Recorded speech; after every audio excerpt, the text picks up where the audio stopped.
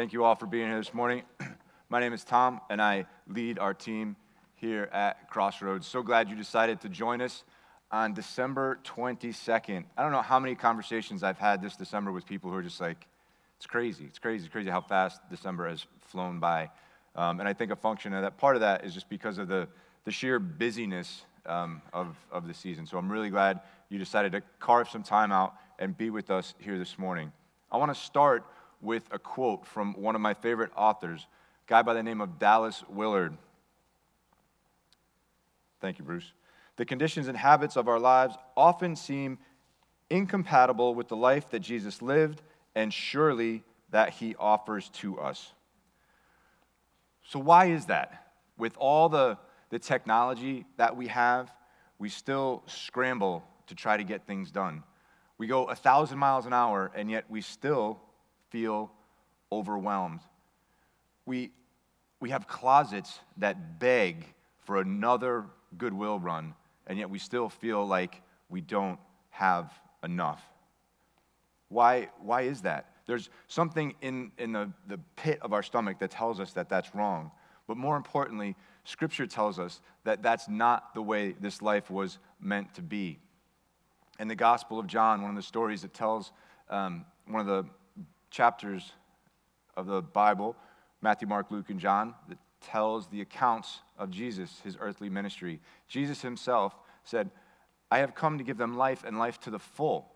In the book of Romans, chapter 8, we read that God wants to give us all things. And in the book of Philippians, we read that God will meet all of our needs. And yet we still scramble and feel like we're banging our head against the wall. And why is that? Why does that happen?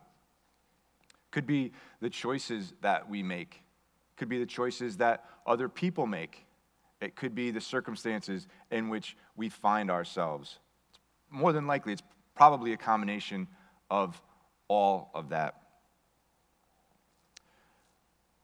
These verses, this is not, maybe some of you might have heard a term called the prosperity gospel. This is not the prosperity gospel. This is not if you do the right things, if you give enough money, if you have enough faith, if you have the right amount of faith, then you will be healthy, wealthy, and wise. No, this is the gospel. This is the fact that we cannot do those things on our own. We will not be able to believe enough. We will not be able to have enough faith. We will not be able to give enough on our own. But in Jesus, we will absolutely be able to do those things.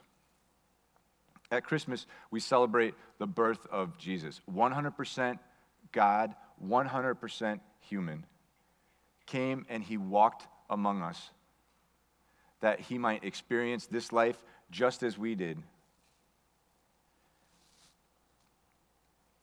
As we think about trying to understand the craziness of what it is we're experiencing and those feelings of frustration and those feelings of just not being able to get it right, trying to understand that, in the big picture, trying to understand why it is that we celebrate Christmas, we need to understand why it is that Jesus came and walked among us. And I want to share a verse with you that probably is not considered a Christmas verse, but as I came upon it, as I was studying and preparing, I think it answers the whole thing. It tells the whole story. And at the risk of sounding trite and abusing a phrase that's already been abused, I believe it is a game changer. This is in Mark chapter 10, verse 45. For even the Son of Man did not come to be served, but to serve, and to give his life as a ransom for many. For even the Son of Man did not come to be served, but to serve, and to give his life as a ransom for many. We're going to break that down and look at the pieces of it a little bit. The first phrase that's up there, the Son of Man, that is a term that only 3 of the biblical authors use. Daniel the prophet, John, one of Jesus' closest friends, and Jesus himself. When Daniel used it in his book, he was talking about someone who shares all of the glory and honor and sovereign power of the God of heaven. When John was talking about future things, he was talking about someone who would sit enthroned and rule over all the earth. And then Jesus comes along and takes this phrase, Son of Man, that was used to talk about the Savior, the Messiah, the one who would rule the universe, and he says, that's me. That's Jesus who said, for even the Son of Man. That's him saying that. He's talking about himself. I am the Messiah. This is a really big deal that Jesus, he just says up front, he said, I am the Son of Man. I am the Son of Man. Scripture tells us that Jesus is the exact image of the invisible God. That in him all things were created and all things are held together. The book of Colossians, chapter 1, verse 17. He is before all things, and in him all things hold together. The very fact that we're all sitting here and that the earth continues to spin and that all the other planets are doing their things and all the systems that make this planet work are doing their things is all because Jesus is holding it all together. He's holding it all together. If Jesus is indeed the Son of Man, right, why do we still feel so overwhelmed? Right? David taught us 2 weeks ago. Jesus says, if you're carrying a heavy burden, bring it to me. Right? We have that offer from Jesus to bring him the weights that we carry, and yet we still struggle and struggle and struggle. I want to offer you another quote from Dallas Willard. This one is a little bit lengthier, but we think about Jesus and sometimes we relegate him to specific realms and areas of our lives. Again, this is Dallas Willard. In our culture, and among Christians as well, Jesus Christ is automatically disassociated from brilliance or intellectual capacity. Not 1 in 1,000 will spontaneously think of him in conjunction with words such as well-informed, brilliant, or smart. Hey, Bruce, could you drive while I'm reading this, please? Far too often, he is regarded as hardly conscious. He is taken as a mere icon, a wraith-like semblance of a man living on the margins of real life, where you and I must dwell. He is perhaps fit for the role of sacrificial lamb or alienated social critic, but little more. But can we seriously imagine that Jesus could be Lord if he were not smart? If he were divine, would he be dumb or uninformed? Once you stop to think about it, how could he be what Christians take him to be in other respects and not be the best informed, most intelligent person of all, the smartest person who ever lived, bringing us the best information on the most important subjects? If Jesus can figure out how to step out of eternity and into time, how to be born of a virgin and live this life perfectly, how to heal the sick, cast out demons, raise the dead, himself be murdered, and then rise from the dead, if he can figure all of that out, whatever you and I have going on, and that's not to trivialize whatever struggles you might have, Jesus can handle it. This title, the Son of Man, says that Jesus is worthy to be followed. He's worthy to for us to allow him to serve us in the Jesus-y spiritual stuff and in the everyday things that we might consider more practical. The next phrase I want to point out is this word serve. As we look at this and we think about it in terms of the original language, it's like a personal action that is done for another. Quite literally, it means waiting tables. There's also some more nuance to it that suggests that it's an extreme act of service, that it's all about being for the other person up until the point of death.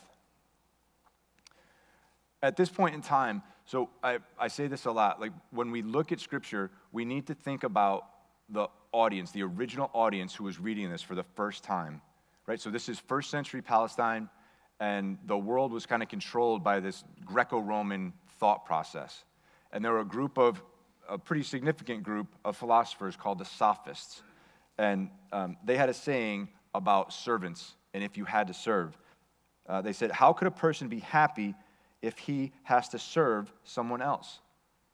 This is the world into which Jesus shows up and says, even the Son of Man, the creator of all this, the one who holds all this together, who knows how it all works, he came not to be served, but to serve. Jesus is turning the dynamics of human relationships on their head. Pick whatever analogy you want, right? Whether it's the president voluntarily serving you dinner, right? Maybe it's Bill Gates, and Bill Gates is your free Uber driver. And not the Hyundai Uber, but like the Escalade, right? They come in the nice car and pick you up. Maybe it's Mark Zuckerberg, and he's the guy who's he's your garbage man. And it's not just your garbage, but it's been like sitting out in the summer heat for a week, and he's got to come and pick it up. Jesus himself pretty famously defined what servanthood is when he washed his disciples' feet. Again, in first century Palestine, this act of foot washing was a task that was saved for the lowliest of servants. And Jesus himself washed his disciples' feet. And these guys didn't wear sneakers, they didn't wear boots, they were wearing sandals, traipsing around in dusty old Palestine. These feet were nasty.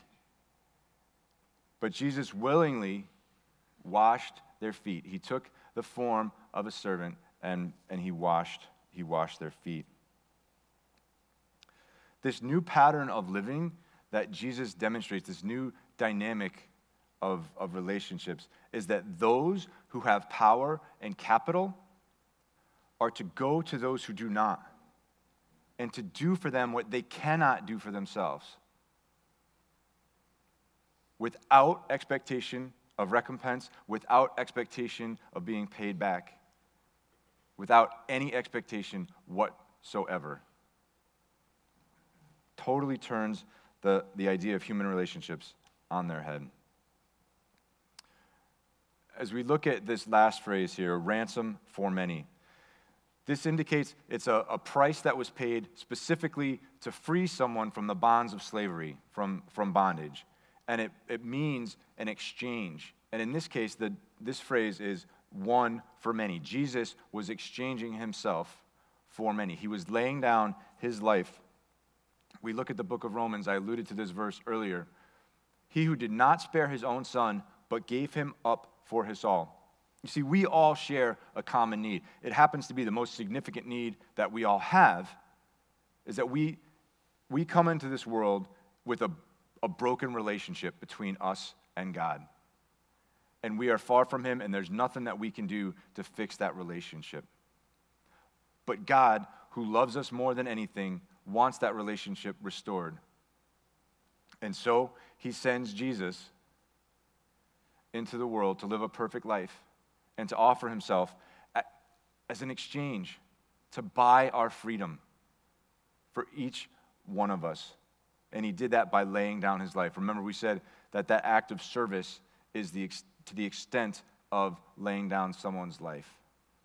And in Jesus' case, he did this in both death and in life.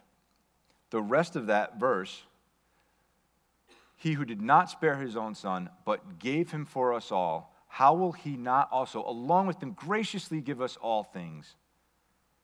Graciously give us all things. As we look at the Gospels, again, Matthew, Mark, Luke, and John, these accounts of Jesus' life, we see Jesus going to and purchasing the freedom of women who were considered nothing more than property, of children, of those who existed even beyond the margins of society. They were out in the fringes for whatever, if they could have been physically ill or mentally ill or just poor, they would have been outcast. And Jesus went to them and he served them. He went to the bad guys. He served the Romans who were oppressing his people. He served the religious leaders who were the ones who ended up killing him. He served the rich. There is not a person alive back then or now who does not need Jesus to serve them. So remember we said that it's about those with capital and with power going to those who have not and doing for them what they cannot do for themselves. And I wanted to show you a video clip that I think just so poignantly displays what this is. And you're going to see a clip from a web series called The Chosen. And I cringe, right, when I think of Christian media and stories of Jesus and just think that it's not going to be very well done and it's going to be cheesy and just, this is very well done. And I was really, really pleasantly surprised by the series, what I've watched of the series. So please have open hearts, open minds when you watch this clip. So from a common sense standpoint, Jesus shouldn't have done that. The man had a highly contagious, terrible, dangerous disease. From a religious standpoint, Jesus shouldn't have done that. He would have made himself ceremonially unclean. But Jesus went to him, and absolutely that man needed physical healing. He needed to be healed from leprosy. But maybe more than that, as a leper, he would have been isolated. He wouldn't have been allowed to be around people. You saw the reaction of the disciples when he approached. And they were yelling at him, telling him to stay away. That was the reaction he got from everybody wherever he went. Never mind a hand on the back of his neck or a hug. I would suggest to you that maybe what he needed even more than to be healed from the leprosy was human contact. Jesus had it. He went to him, and he reached out to him, and he gave it to him in his greatest need. He met him in his place of greatest need and did for him what he couldn't do for himself, did for him what others wouldn't do for him. So, where is that place in your life? What is your place of greatest need? There's big things that we struggle with. I know some of your stories, and I know some of you have seen way too much of life. I know that things have been hard, and people have treated you poorly and just ways nobody should even have to think about. We have that past trauma. We have physical ailments and illnesses. We have depression and anxiety. Those big things, Jesus will step right into the middle of them and meet you there and serve you. But Jesus isn't only about the big stuff. He's about the everyday stuff. That child of yours that's struggling, that child of yours that's succeeding, the things that preoccupy our mind and distract us, the job that just seems, the demands just seem to keep increasing over and over and over. The concern about how are we going to put food on the table or how are we going to pay rent.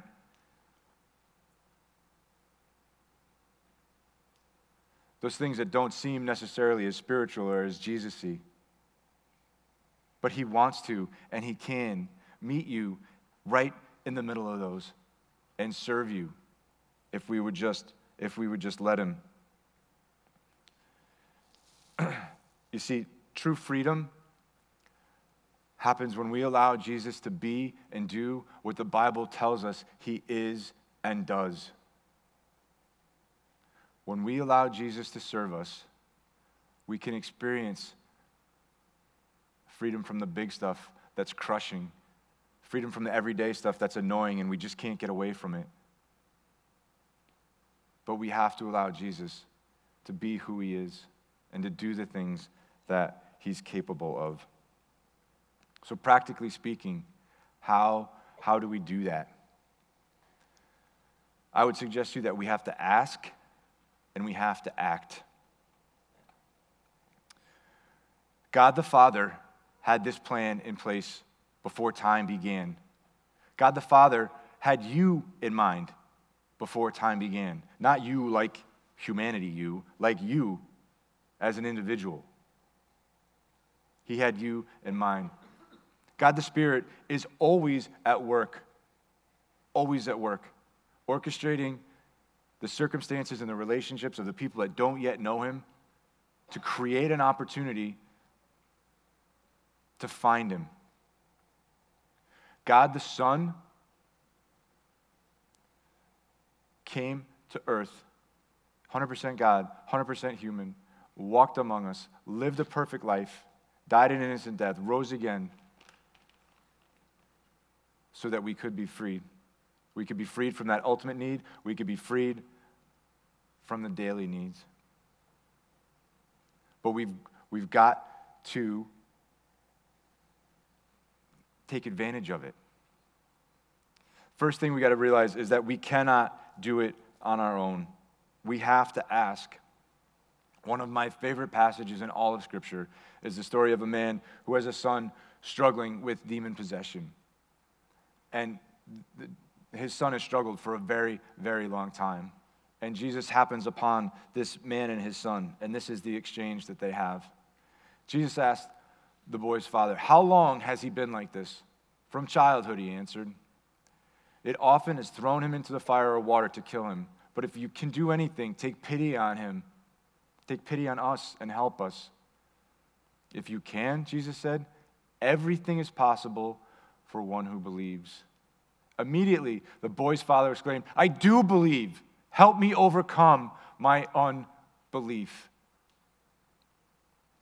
If we would but ask, even our very belief in who Jesus is and the things that he can do is dependent upon him. And he's the Son of Man who holds it all together every minute of every day. So when we ask, help us in our unbelief. There aren't many guarantees in life, but I guarantee you that's a prayer that Jesus will answer. We have to ask. And then we have to act. And we're talking about burdens and these things that weigh us down and the struggles that we have. So I'm not going to ask you to do something. I'm not going to ask you to add anything to your plate. I'm actually going to ask you to stop doing things and to take things away. I'm going to run through a couple of things that are ancient practices that are absolutely crucial to surviving in our modern world. They're called, ready? Disciplines of abstinence. I know, it sounds terrible, right? We're going to call them anti-habits. Make it a little more palatable. Anti-habits. And there's 3 of them. Silence, solitude, and fasting.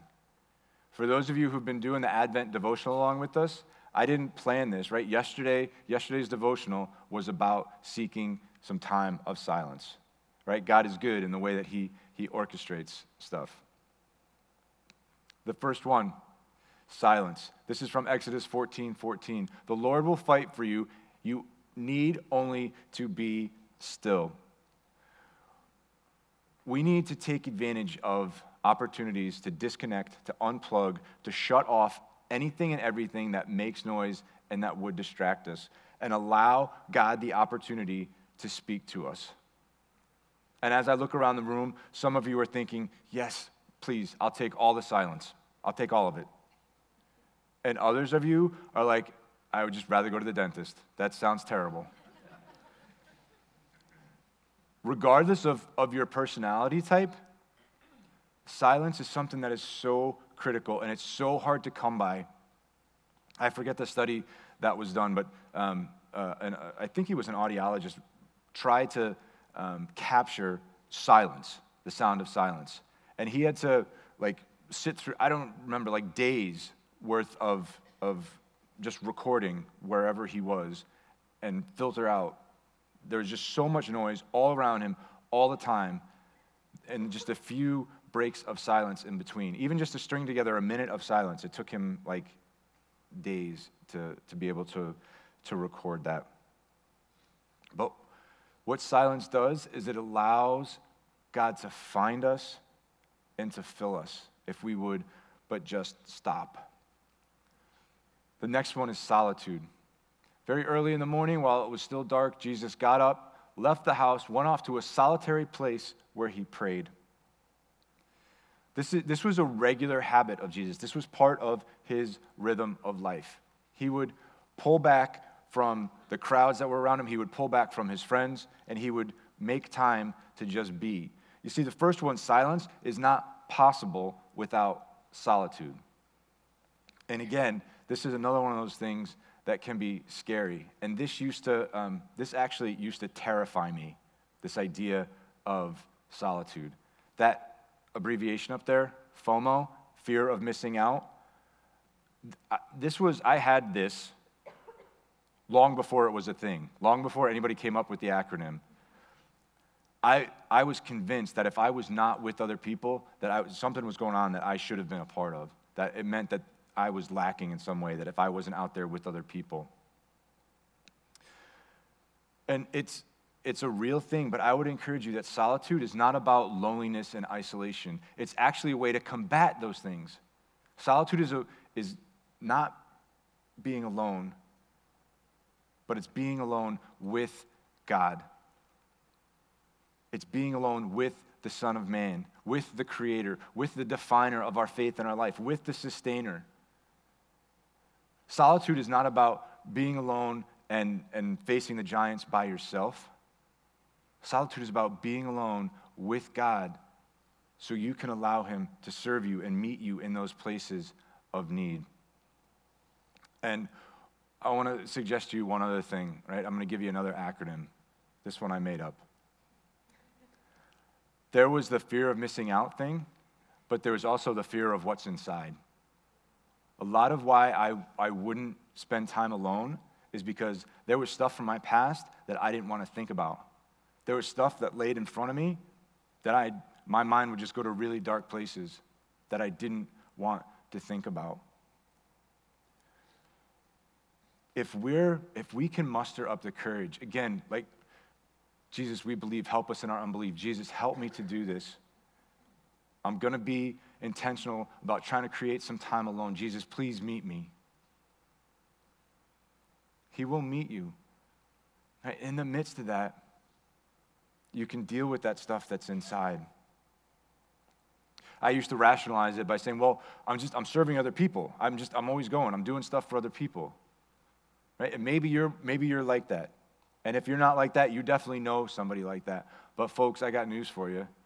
That only lasts for so long. You can only keep that up for so long before the wheels fall off the little red wagon. Jesus wants to serve us. In silence and in solitude, it creates opportunities for him to do just that. He meets us right where we are in the midst of that. So that might sound a little bit overwhelming. One thing I would suggest to you is, when we have these out front, is this book, Emotionally Healthy Spirituality Day by Day by Pete Scazzero. And it's a way to apply those practices of silence and solitude. These are, I know, they're $5. We don't make money on these books. We actually sell them at a loss. We want to get them into your hands. If the idea of silence and solitude is just overwhelming and you wouldn't know where to begin, grab a copy of that book. And he's done lots of research on the ancient practices, and he's put it in a format that's really accessible and in small chunks that you can accomplish in a small amount of time. Those are out front at the Connection Point table. Last one I want to mention is fasting. Jesus is led by the Spirit of God out into the wilderness, and he fasts for 40 days and 40 nights. And he's being tempted by Satan. And Jesus responds to him. Satan's like, come on, turn these stones into bread and you can eat. The whole this thing will be done. Jesus answered, it is written, man shall not live on bread alone, but on every word that comes from the mouth of God. So the idea of fasting, right, completely foreign, seems like it's for monks and like stuff you have to do before you go get your blood work done, right? Not something that you would engage in on a regular basis. In fasting, we say, like, the most common thing is to fast from food. And we say no to food so we can say yes to God. And if you've never fasted food before, I would encourage you to try it. Unless there's like a medical reason why it would be a bad idea to do that, just try it. There are alternatives to food fasts.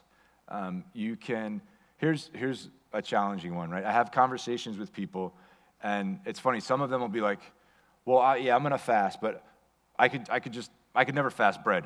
I can't give up bread. I could never give up bread. I wouldn't be able to live without bread.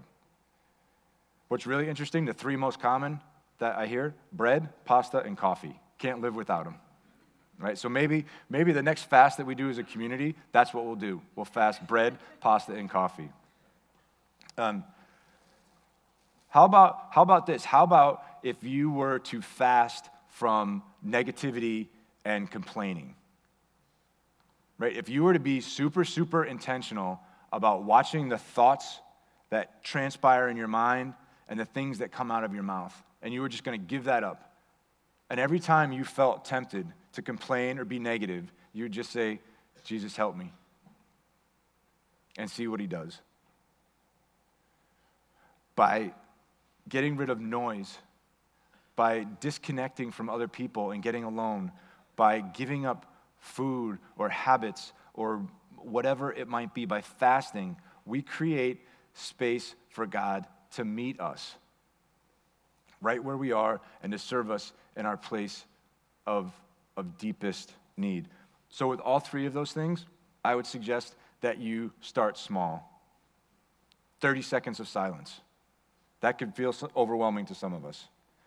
I'm going to get alone. I'm going to pull myself out of connection for 5 minutes. I'm going to fast. I'm just going to skip. Like I usually leave my desk at like 2 o'clock in the afternoon, go down to the concession stand, get a snack. That's what I'm going to fast. No 2 o'clock snack. Start small. Please do not start with a 3-day nothing but water, silence and solitude, fast and retreat. You will fail, you will hate me, and you'll drive yourself crazy. Don't do it. Start small and be intentional about it. And see how Jesus meets you in the midst of right where you are. I will leave you with this, that we have a God unlike any other system of belief who wants to serve us. We have a God who knows everything, is all-powerful. He holds all of this together, holds it all in the palm of his hand. He knows more about this life, knows more about your life in particular than anyone or anything ever could. And he wants to meet you in your place of greatest need. He wants to serve you. He wants you to experience that true freedom that can only come from being served by the Son of Man. For even the Son of Man did not come to be served, but to serve, and to give his life as a ransom for many. Let's pray. Jesus, thank you that you are in control. Thank you that all glory and honor and power is yours. Thank you that you live this life perfectly so you could understand the things that we think and feel and do. Thank you even that with all that power, all that knowledge, all that perfection, that you would still be willing to reach us in the midst of our need and do for us the things we can't do for ourselves. Jesus, even the very act of us believing in you is predicated on you and in your Spirit working in us. Jesus, thank you. Jesus, we want to be served by you. We want to follow you. We want to experience your work in our lives. Thank you, Lord Jesus, that in you we find true freedom. Amen.